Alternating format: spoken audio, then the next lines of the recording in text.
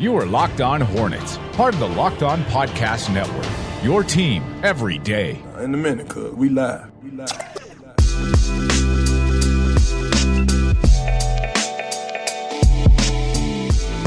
Welcome to the Locked On Hornets podcast. I don't exactly know where the show is going today. I want to do an experiment. Doug texted me last night about maybe the single biggest find in our show's history.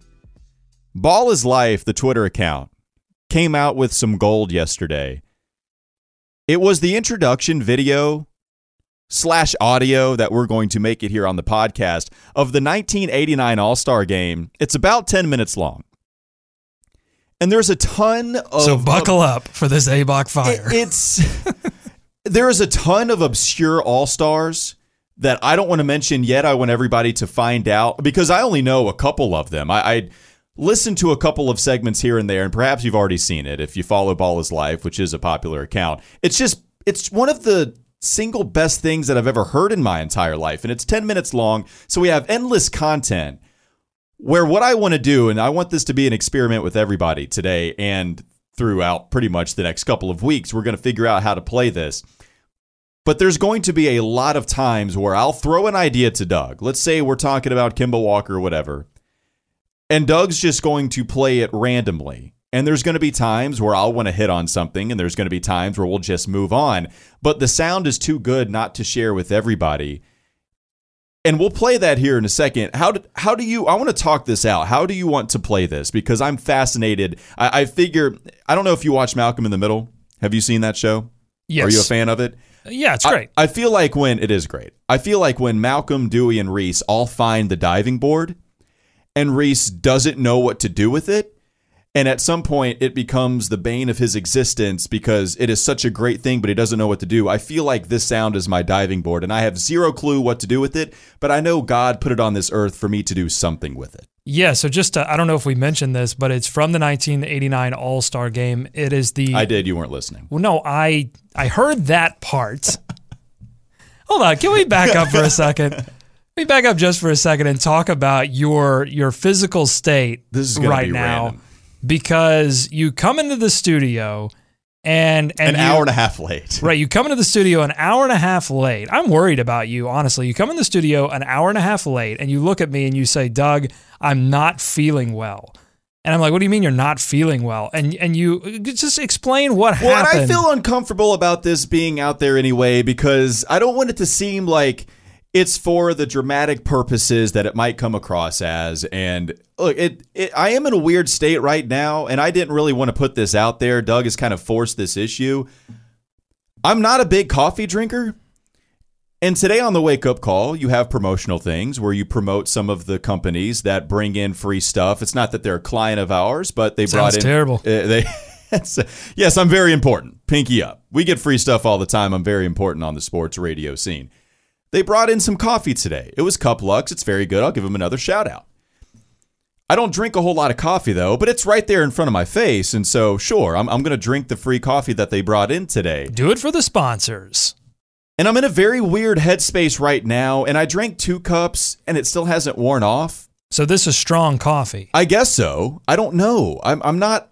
It's not like I'm a particular fan of coffee. I don't hate it. It's not, there's some people that hate the taste that don't even like black coffee, or even if you doctored up with a lot of cream and sugar. Like I'm just not a big coffee drinker, but I drank it very early this morning. So we start at 6 a.m. They brought it in very early, and I've been in a very weird headspace the entire time where it's been a borderline headache to a borderline feeling of buzzed. I don't know if it's spiked or not. Twitching? I think you just did PCP. I don't think this was coffee. Well, it was weird when Molly cloned herself. Yeah, that was very weird for me. And I thought, well, I guess this is the effect that coffee has on people. No, that's PCP. And so this is not a bit. This is not theatrics. I mean, and I didn't even want to bring it out today. I didn't want to bring the story up. I felt like we needed the context of the random way that we are starting the show today. Because it seems legitimate to you. Like, I am in a very weird space where it has not worn off of me. I am in a very, I don't know what's happened to my body based on the effect of coffee, and I don't drink it often. And so I don't know if this is something unusual or if something people experience out there. So that's the kind of state that I'm in right now. All right, so this is the 1989 All-Star Game, and these are the introductions for the players and the coaches of the All-Star Game. We should just play the beginning. Play right? the introduction of it so we can set up a scene of what people can expect throughout the coming weeks. We are now inside a sold-out Astrodome. And before game time, we have a very special All-Star introduction. Lenny Wilkins, he's the coach of the East Coast. Like when he played, he's great as a head coach. With his staff, Dick Hellman, Brian Winters. They join together with trainer Al Domenico. A better staff than coach, you will never know. Yeah, they coach the All-Stars. One more time. Let's hear Pat Riley. All right. Coaching the East team from the Cleveland Cavaliers, Lenny Wilkins. Pat Riley, the GQ head coach. It's showtime for the West Coast with the staff. Bill Burke, Randy Pufundin, the trainer. Ray Milky, Ori on the standpoint. They're coaching All-Stars. The West team coach from the... All right, let's save the rest of that.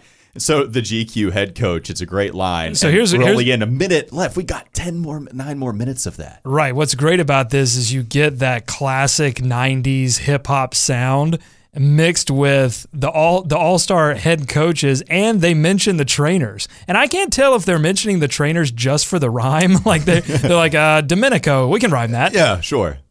Otherwise, the trainer, like, why would the trainer get a shout-out? My brother ruined old school hip hop for me. I'm a hip hop connoisseur, and I love everything about it, right? It's the music that I take in more than any genre by far. It is my favorite. And I still like old school rap. The reason my brother ruined it for me is because my brother described every beat that comes out pretty much pre-1995, even 1992.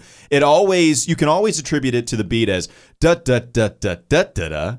Da, da, da, da, da, da, da. And every old school beat I hear, I can apply that beat to, and it's just the stereotypical old school rhyme. And I love every minute of it. I love every bit of it, I should say. But I just don't know how to implement that in our show, and I want to so badly. So what you're saying is you're a hip hop connoisseur, but some old school hip hop, it's kind of poor. No, that's right.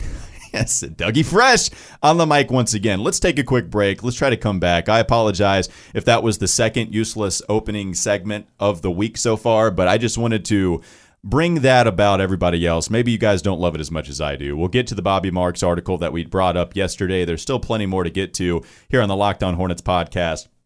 On the Locked On Podcast Network. You can find the show handle on most social media platforms at Locked On Hornets, myself on Twitter at Walker Mail, Doug on Twitter at Doug Branson LOH. We'll be back with plenty more here. It's Locked On Hornets. Because he's an all-star. This is Locked On Hornets. Nature's first green is gold, her hardest hue to hold, her early leaf's a flower, but only so an hour. Then leaf subsides to leaf. So Eden sank to grief. So dawn goes down to day. Nothing gold can stay. We need the boys to mend with that now. It's time for more of the Locked On Hornets podcast.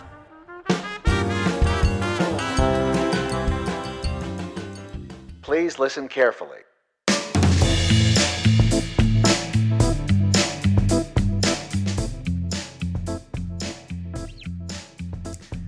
Let's get to the actual substance of the day. The substance that you put into your body that has made you twitching, and you came into the studio yelling about Jeopardy. Well, that's when I knew something was wrong immediately. I want to keep this show on track as much as I possibly can. Doug does not know about the Jeopardy guy destroying all of the competition, setting records every single show he appears on.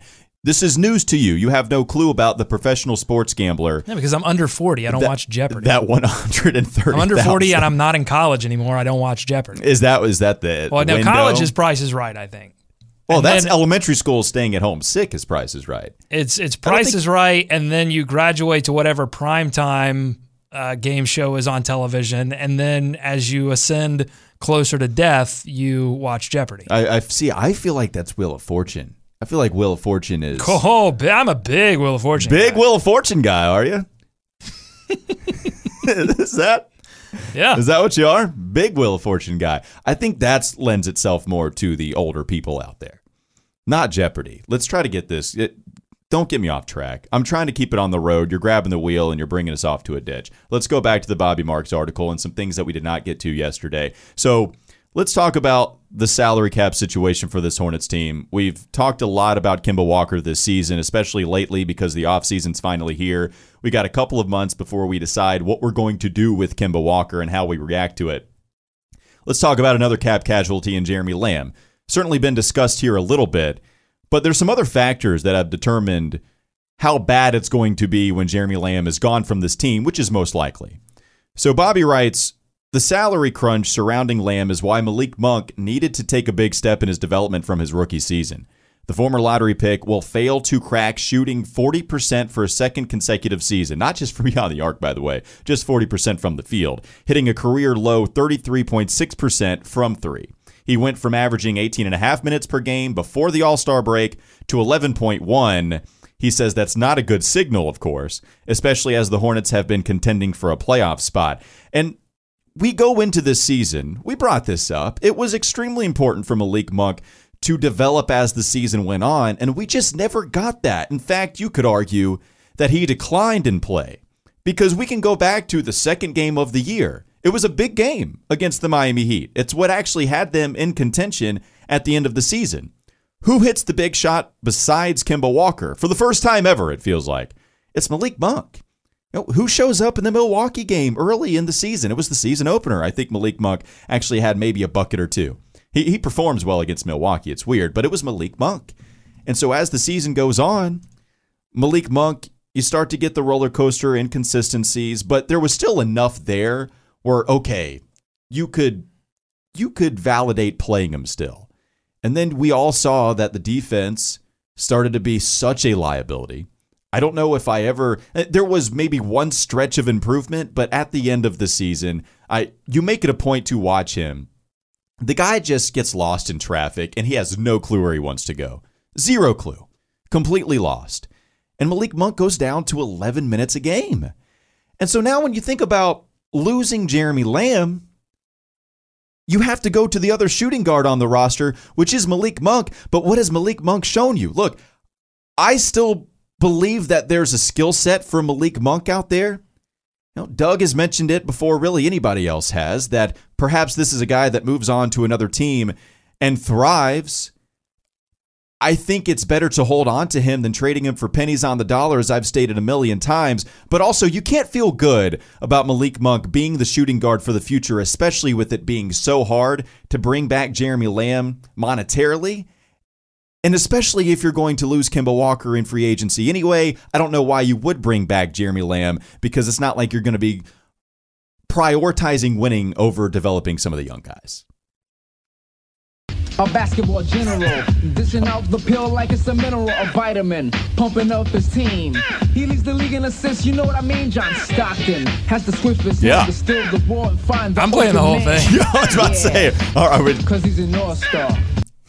Malik Monk's not an all-star. So, Doug, with Malik Monk being this guy that you don't have any kind of confidence in, at least heading into next season, it was big for him to develop this season, and he never did. Now, it'll be interesting to see if we get bailed out with a second-round pick developing like Dwayne Bacon, even Devontae Graham to a certain degree, but it doesn't mean that you want Dwayne Bacon really as your shooting guard. Even though he has shown you the ability to hit some threes, you wanted Malik Monk to develop, and maybe Dwayne Bacon can salvage you. But watching Jeremy Lamb leave, it has a trickle-down effect on what else you can expect from this roster. Bacon has the size for the position. Oh, 100%. I mean, that's the key. And so can his shooting remain consistent?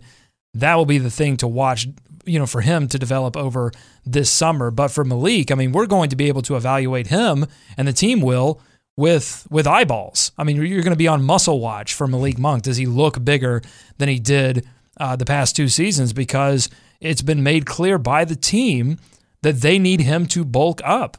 And this was a big point of contention, by the way, for the former coach of the Charlotte Hornets, Steve Clifford, who felt like to be successful in the NBA, Malik Monk would need to transition to the point guard position simply because he was too small to guard twos. Can I tell you I don't hate that idea still? Like, look, this is a guy that is really small. And if you put some weight on him, at 6'3", roughly around that area, playing him at point guard, I believe enough in his passing ability. One thing I have said is I do think that his decision-making has improved a decent amount. I understand people might be a little worried about the handle, but I'm good enough with the handle where I think he can try that out still. Steve Clifford wanted him to play point guard badly. I remember talking about Malik Monk's position at the start of the season where he had some scouts in the NBA talk to him that it's good for him to go to his natural quote-unquote position of shooting guard, and yet you watch him this season, it's like, no, I can see where Steve was coming from. I might not hate trying him out again at the point guard position. Now, you've got Devontae Graham, so I understand that complicates things. I'm not saying he'd be better than Devontae, but Malik Monk going back a position, going at the one, I'm not saying that I would hate trying that out again at a lengthy state. We've seen some fancy passes from Malik Monk, and I don't think there's a doubt that he can deliver passes on time and on target. But I think there's a gulf between that and an ability to run an NBA offense. And I think that's a gulf that he would have to commit an entire summer, maybe multiple summers, to developing. And if he's not committed to that, if he wants to just be a catch and shoot too, that it's just not something that's just going to manifest itself out of midair. And it sounds like the team wants him to shift more into developing his body to be able to play two instead of trying to, develop him into a one. Marks also mentions some other financial implications that are going to happen to the Charlotte Hornets this offseason, and he references a couple of moves that have been made previously. So another paragraph that Mark's right about is, quote, Charlotte's creative accounting from last summer now has consequences. Yes, the Dwight Howard trade to Brooklyn created a $7 million tax buffer that allowed the team to sign veteran point guard Tony Parker and also skirt the tax, but it also added $17 million in future salary as Kemba Walker and Jeremy Lamb hit free agency. When Dwight Howard left for the Nets, well, when they traded him to the Nets, right? I think we all were fine with Dwight Howard leaving this team. It's not that anybody longed for him to be a part of this team basketball-wise. But I still think people had some kind of criticism where, yes, you take the money that is created by the tax buffer that allows them to sign Tony, but also it does still add $17 million to the book. So would a buyout have been better to a certain degree? Could you have handled Dwight Howard in a different way? And this is the ramifications that you have now by doing what you did with Dwight. Yeah, part of the issue of the past several years of Hornets management is that they've tried to toe this line between wanting to invest in the team and wanting to be good enough to win a playoff series, but also desperately wanting to avoid the tax. They wanted to get good before they really, jumped into the deep end. It reminds me of a show that I love way more than Jeopardy, Shark Tank. And the Sharks, you guys know Shark Tank, right? A bunch of rich VC people, and then they, people walk in and they want their money, and they do a whole pitch thing. Anyway, watch the show. We get it. All right, I think Shark Tank is recognizable. So one of the things that the Sharks really hate is when an entrepreneur comes in and they have this great idea and they say, cool, is this your full-time job? And they say, well, no, I'm actually This a doctor. is a hobby for you. He's not fully invested. Yeah, and so they don't dive into the deep end, but they don't want to dive into the deep end, take the risk that comes with that before seeing if the idea will work. And no one wants to invest in that. And so it's a similar kind of thing with the Hornets where they did not want to go all the way into the tax, and it caused them to do some things that ultimately kind of hurt them in the long run and may have prevented them from reaching the full potential that this team could have reached. And so now getting into the tax might just happen if they decide to bring back a Kemba Walker, bringing him on a max contract, and that's something that the Charlotte Hornets have demonstrated they don't want to do. And I don't think by much criticism at all by the fans, because I think for the most part from what I've seen from fans is that they understand you can't be in the luxury tax with a team that's flirting with an 8th overall spot in the Eastern Conference playoffs. And you certainly can. You can be Washington. You can, right, and nobody wants to be that. Nobody wants to be that cap-stricken and out of the playoffs, or even flirting with an 8 seed. And that line is going to vary based on, what your own personal preference is, but it doesn't seem like anybody's personal preference is, let's go ahead and get into the luxury tax and be an 8 seed in the East, and in this case, be a 9 seed in the East, because now, especially hindsight being 2020, of course, this tax buffer that allowed Tony Parker to be signed here didn't work out because you signed Tony Parker. He has a great year, but she didn't make the playoffs. And if I were to tell you, you can do this or this, but you're not going to make the playoffs either way, what do? Well, you probably don't have $17 million added to the salary cap. I think that's exactly the decision that I would make there. And so it's been interesting to see how Mitch Kupchak has handled the salary cap since he's been here, and we'll see exactly how he decides to do that going forward. On the court, Patrick Ewing, see what he's doing. Nobody's booing, but as the crowd kicks, another ball he'll stick on the backboard. So watch him score inside with the dunk. He's an all-star. Are you in your car a lot, driving to work, driving the kids around? If you have a smart device in your car, and more of you do now, tell your smart device to play Locked On Hornets. Don't fumble around with your phone and Bluetooth. Just say play Locked On Hornets and make drive time LOH time. Love this sound, by the way. It gets me out of so many jams. I don't have to make up something. I just play the song. We'll play plenty more of it, I'm sure, over the next coming weeks. It's the Locked On Hornets podcast. We'll be back after the break on the Locked On Podcast Network. This is Locked On Hornets. We need Mitch Kupchak to throw a party like Sam Presti. Can he party like Presti? And Russell Westbrook? Yeah, but who are you going to get to perform? Because remember, they got Nas. They did get Nas. Man, who is Mitch Kupchak getting to that party to perform? Can we get Nelly? No. Master P! Yeah, I hate you right now. It's time for more of the Locked On Hornets podcast.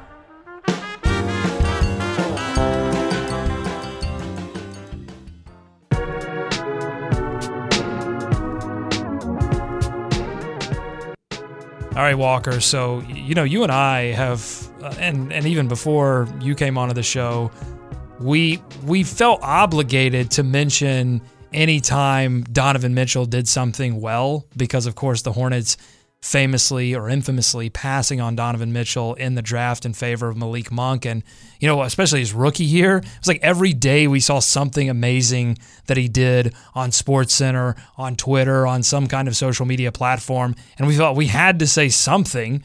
And I feel obligated now to be fair and mention when he does something bad. And he's done something bad in these first two games of the playoffs for the Utah Jazz. They're playing the Rockets right now. It was going to be a tough series anyway, but it has become almost impossible for the Jazz because Donovan Mitchell playing like poopy. Donovan Mitchell is not playing well. Have you seen their defensive game plan? I'm sure you saw the clip of Ricky Rubio tailing James Harden. Not good. Not even... People want to force James Harden right, which he can kill you going to that side of the court anyway. But Ricky Rubio was playing directly behind him. Quinn Snyder is praised as being a good basketball coach. I don't think anybody would dispute that to a ton. But what the hell kind of defense is that against James Harden? Now, I understand that you're trying to think of something. You could throw that out. Well, I haven't seen you do anything that works. Yeah, but I'm not playing behind him. Ricky, stay between him and their basket, not our basket. Ricky! Why is James doing that? And James Harden is an offensive wizard. It is amazing to watch him go to work. I've seen hard hedges in the past, but when you get completely behind the player, not good. I'm going to go to some more Cody Zeller tweets. So we mentioned a couple of those yesterday. Real quick, can I say the stats for? I forgot to mention Donovan Mitchell's stats. I should at like least giving you evidence. I should at least give you some context. Please do. Through two games, his PER right now stands at 0.9. To give you some context, he had 11 playoff games in his rookie season, 16.8. His true shooting percentage right now at 38%. That's not good. His field goal percentage at 32.4%. His three-point percentage, he's attempted 15, only made 4. That's good for 26.7%. His defensive box plus minus right now is negative 12.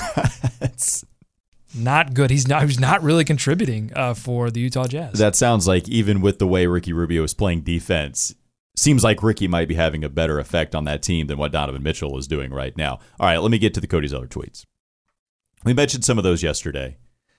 Talking about family video, and at Charlotte Sports Despair tweeted at Locked On Hornets with a picture of all the family videos within a reasonable distance from us. And here I was thinking that I was special for having one family video that I recognized in Indianapolis, thinking it might even just be in some distinct cities where it's not nationwide. And sure enough, at Charlotte Sports Despair opened my eyes into thinking, okay, there's some evidence here that family video is still alive. And I'm not going to say well, but it's alive in a bigger quantity than I expected it to be. Yeah, I mean, listen, Redbox is still popular. Streaming can still be difficult for a lot of people, especially with families. I think that's where you and I have the disconnect because, you know, I'm married, but I don't have kids, and you don't have kids. And so streaming one thing on a television is very easy. It's when you get into like everybody streaming different things, completely cripples your internet if you are lucky enough, fortunate enough to have good internet.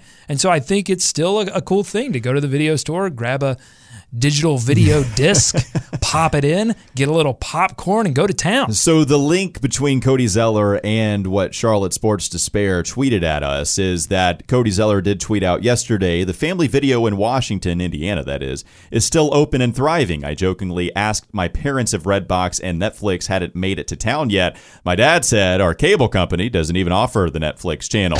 Smack my face emoji he puts at the end of that. So the next couple of tweets, I had Nada tweet me. Papa Z. Yeah, Nada texted me, I should say, after listening to the episode referencing the Cody Zeller tweets. It said, oh, there's more. Go back to the Cody Zeller Twitter well. And so we did, and there's a couple more. Not long after that tweet, he said, in Charlotte, we have tried to improve traffic flow with the light rail that leads into Uptown, as well as the new toll roads that are expected to open soon. In Washington, though? Question mark, exclamation point. We don't have traffic, but we just got our first roundabout. 3 exclamation points.